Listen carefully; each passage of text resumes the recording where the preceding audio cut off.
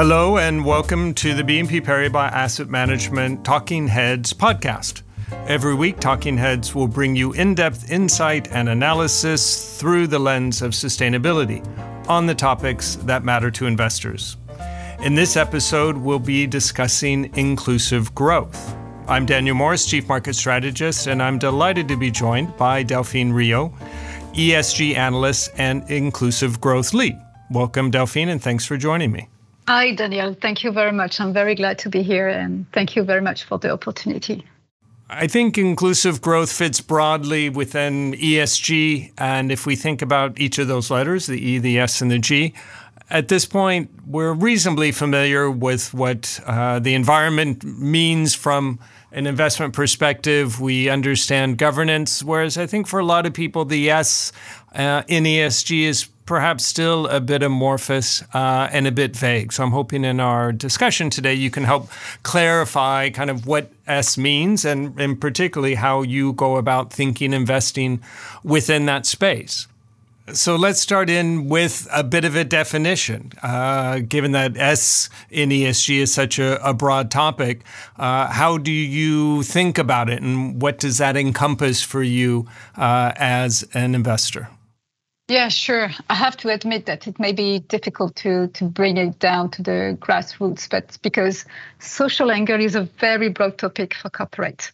The theme is actually ranging from human capital management, employee turnover rate, to diversity program or human rights in the supply chain, or affordable products and services, to even the preservation of indigenous communities.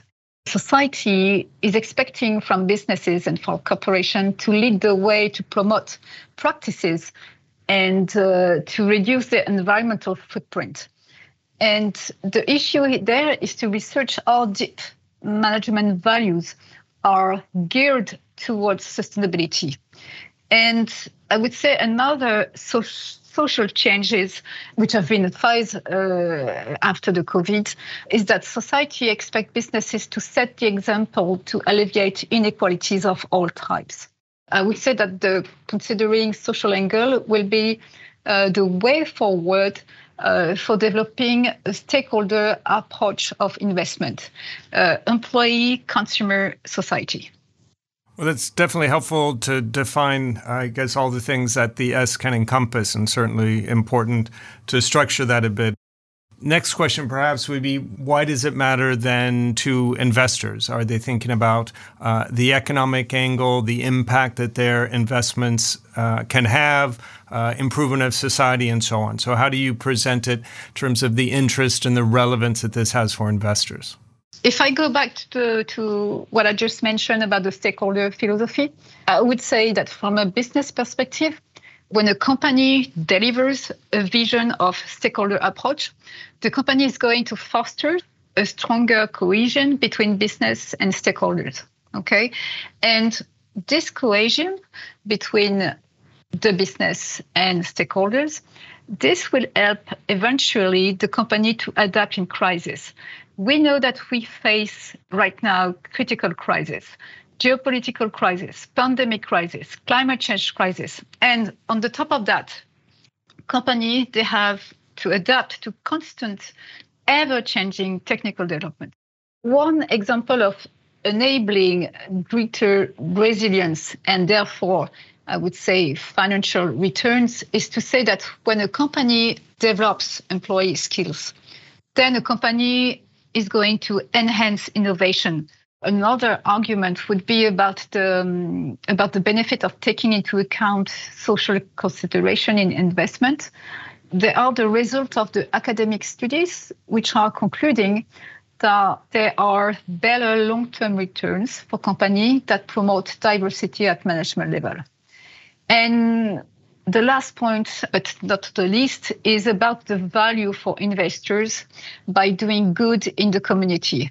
So we talked about at the beginning about how some of these concepts can seem vague and amorphous initially, but ultimately you need to make decisions on what companies to invest in. So you need to have metrics. So I'm curious, what are the things that you measure and how do you go about evaluating to what degree a company aligns with the objectives that you have? So to give you a small idea of what we look at in terms of metrics, for instance, we will look at the proportion of temporary workers. And so we will determine threshold of what is a good performance and what is a bad performance. We will look at how many workers are enrolled in collective bargaining agreement. We will look at the turnover, for instance. So these are, some example about for the employee category. Employee category it will be within the company, but it will be also in the supply chain. And we will also look at the metrics regarding the social standards in the supply chain. Well, the first step then seems to be determining what you want to measure. But then I would imagine getting the data to then make that measurement is challenging in and of itself. And it's quite simple for me to get the income statement for a company or the price or the assets. But if you want to know board composition or percentage of employees that have union agreements and so on, I imagine that's a challenge. So how do you go about sourcing the data and what are some of the challenges you face? So to be able to have the most exhaustive set of data, you literally have to shop around the diverse set of the data from diverse providers. There is no one-stop shop, unfortunately. So the challenge, therefore, is then to standardize the data coming from different providers. Okay, and so ESG scoring model that BNP Paribas Asset Management has developed is designed to enable this standardization across different type of data. So this is very innovative. So there are some challenges, but we have designed a model that helps us to solve this challenge. Then there are some metrics for which there is no data. In Europe, for instance, it's not legal to report on minorities. So what we do is that we put for Europe, we put an emphasis on gender diversity, and we put it.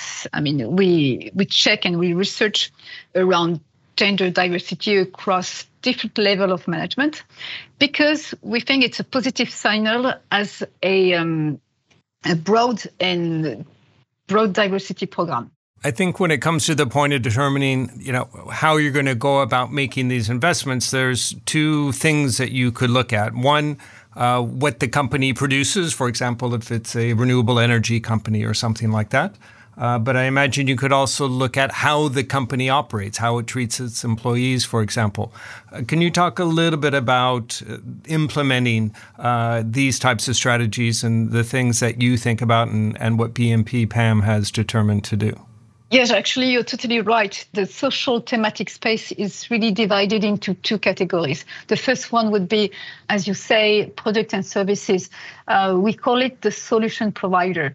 And so here, the strategy would be to pick companies that sells products and services which are dedicated to underserved population or as an access to primary good or with a focus to improve lives. And so here we will look at the percentage of the turnover, which is dedicated to this different type of angle. So this is the solution provider.